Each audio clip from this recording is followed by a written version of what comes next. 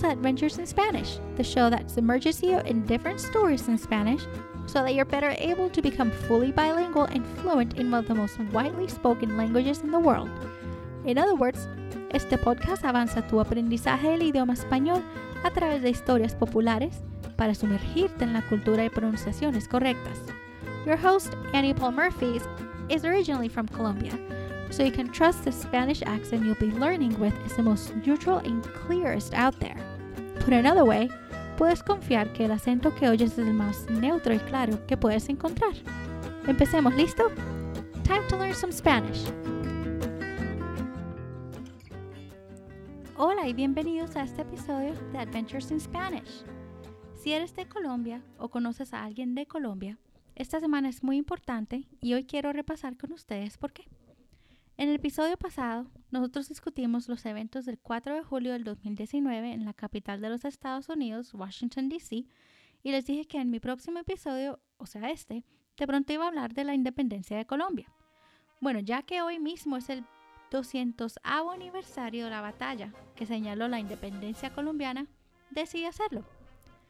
Así que si eres colombiano, espero que disfrutes este episodio y si conoces a alguien de Colombia, coméntales lo que aprendiste. Quién sabe, de pronto les estarías enseñando algo.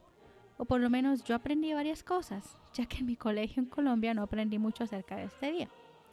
Entonces, primero vamos a repasar los eventos del 20 de julio de 1810 y del 7 de agosto de 1819 en español e inglés. Y luego les quiero contar acerca de algunas de las celebraciones de los colombianos del 20 de julio del 2019. Pero antes de empezar, ¿tú sabes cuál es la diferencia entre el 20 de julio y el 7 de agosto? O específicamente, ¿sabes qué pasó el 20 de julio de 1810 y el 7 de agosto de 1819?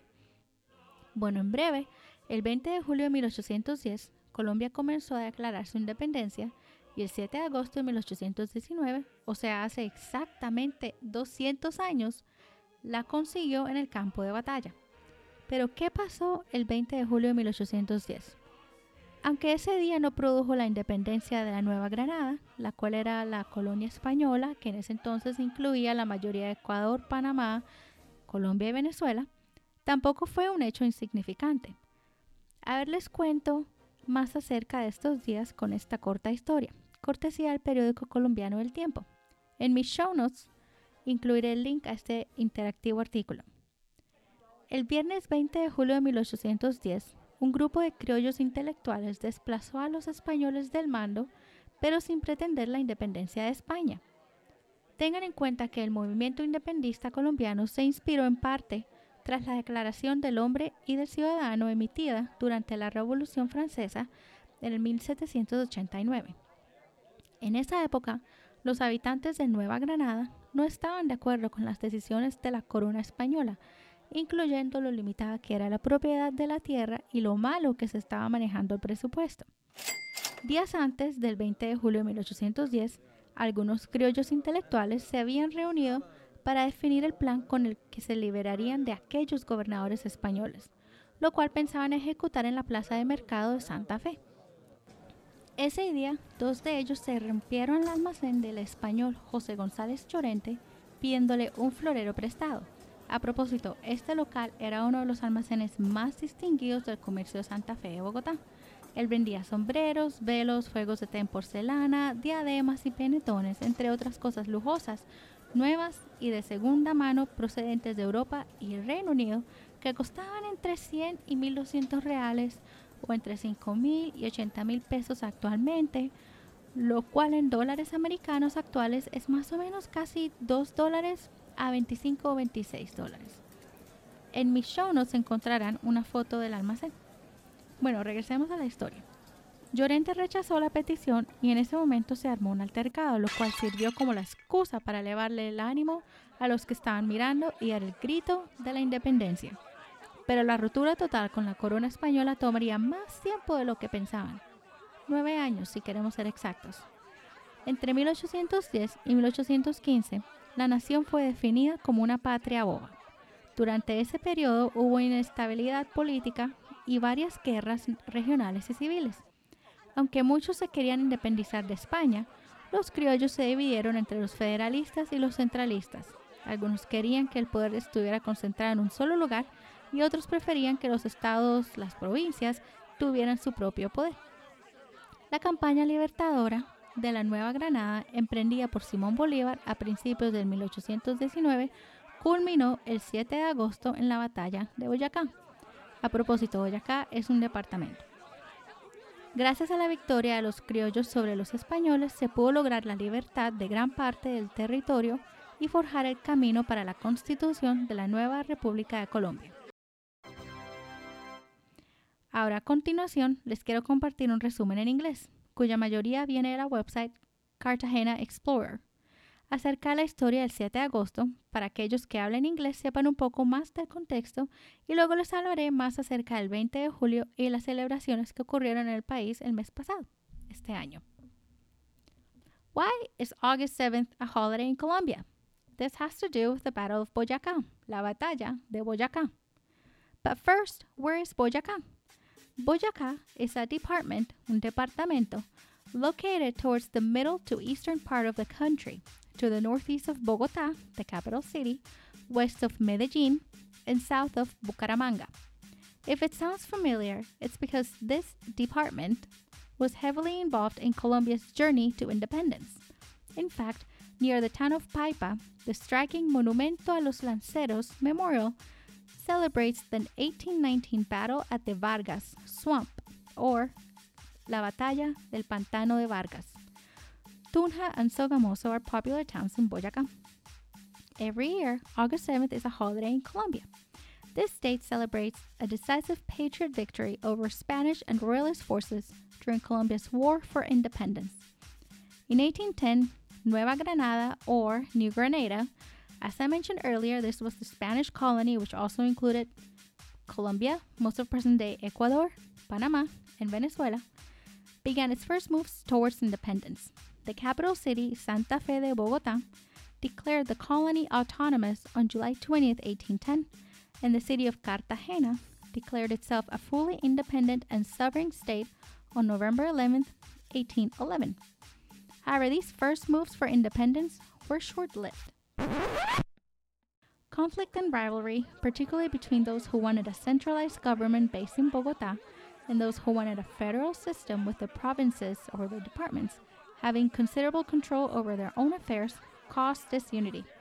This period is referred to today as the Patria Boba, meaning foolish fatherland or quite literally, dumb country. Many people were also still loyal to the Spanish crown. The Caribbean coast north of Cartagena, as well as the area around Pasto near the border with Ecuador, remained in royalist hands. The conflict between regional elites also likely left many hoping that a return of Spanish rule would restore peace and order. The failure to unify helped lead to the reconquest of practically all of New Granada by the Spanish general Pablo Morillo by mid-1816. The reimposition of Spanish authority came with consequences for those that had supported independence. For example, Cartagena suffered mass starvation during a siege of over 100 days, and the rest of the country fell back into Spanish hands shortly thereafter. Many were executed, imprisoned, or sent into exile. Others had their land seized. These brutalities helped harden patriot desires for independence, and guerrilla forces continued to fight against the Spanish and Royalist forces. Particularly in the llanos, the lowland plains of eastern Colombia and western Venezuela, guerrilla or guerrilla forces remained active. The geography played to their advantage as the area flooded for half the year and horses from the highlands struggled to eat the grass that grew there. Independence leader Simón Bolívar had leading guerrilla resistance himself from the area around the Orinoco River in southern Venezuela since 1817. Realizing that the Spanish and Royalist forces would be difficult to defeat entrenched in the well-defended cities of the coast, Simón Bolívar hatched a daring plan to strike at the heart of Nueva Granada. Bolívar marched his forces across the llanos of southern Venezuela and eastern Colombia and up into the mountain highlands of the foothills of the Andes. His plan was to try to catch the Spanish unaware and take the lightly defended capital of Bogotá. Bolivar's plan was daring as he chose to begin his march at the start of the rainy season in May, crossing the plains while they were flooded. The floods made the going tough, but helped hide his movements from the Spanish. After crossing through the humid, flooded plains, Bolivar's forces then marched up into the cold of the mountains. They were ill-equipped for the cold, and many fell ill and died. However, he succeeded in crossing the mountains at the Páramo de Pisba Pass by July 5th. Bolivar quickly restocked his forces and supplies from the local population and laid his eyes on Bogotá. The Spanish were also now aware of his presence and began sending forces to reinforce the city's defenses.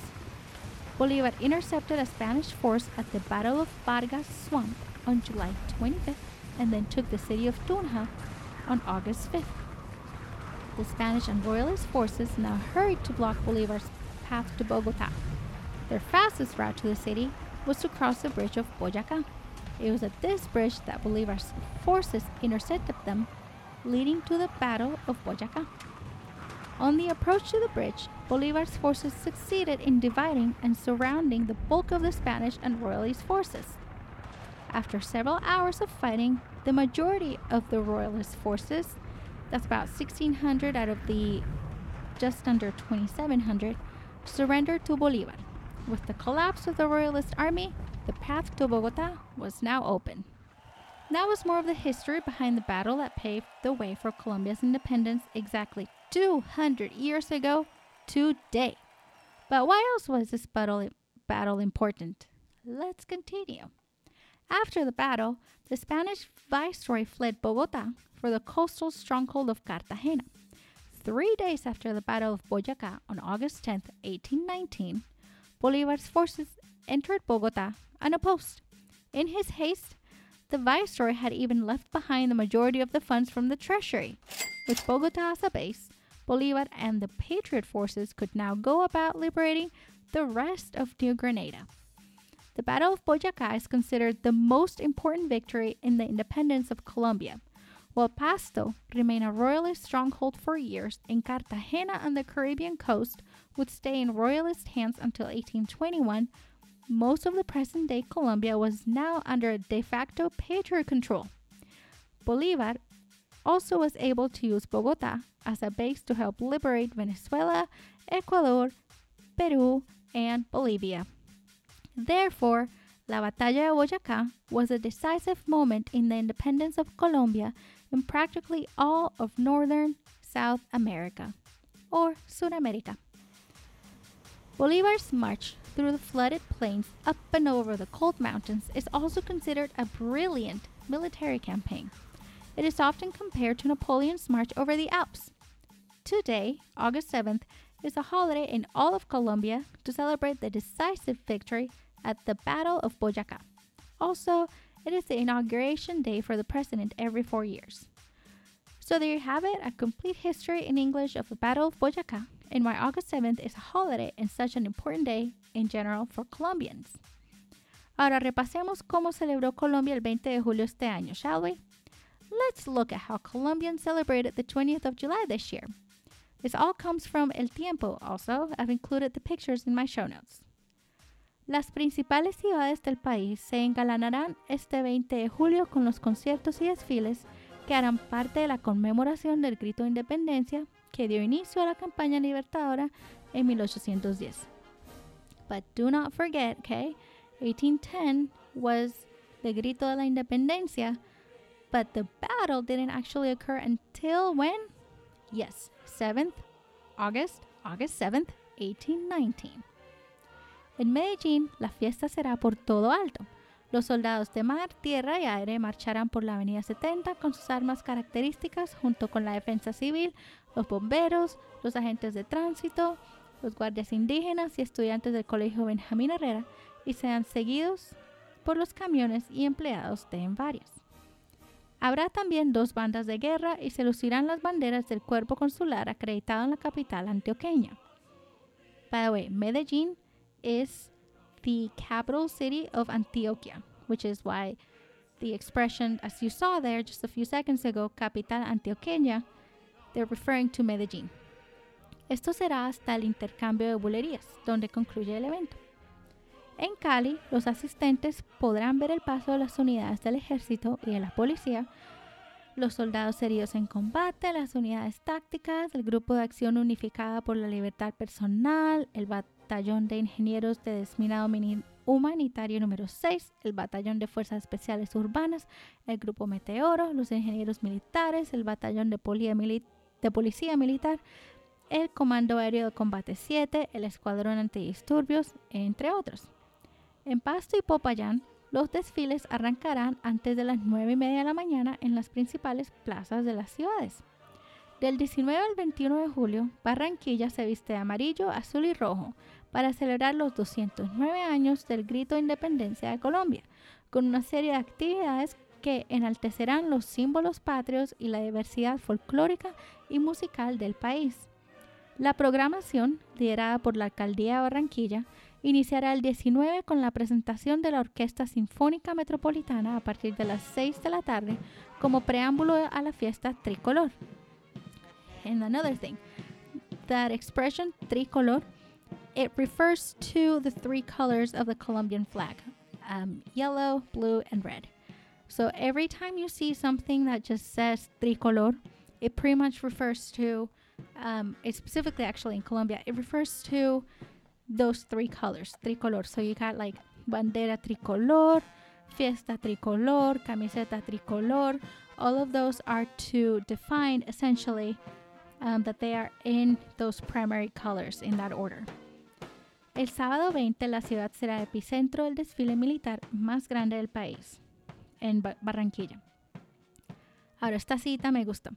Los barranquilleros nos pondremos la 10 para demostrar los orgullosos que nos sentimos de haber nacido en este país emprendedor, lleno de gente bacana, pujante y que día a día mira hacia el futuro.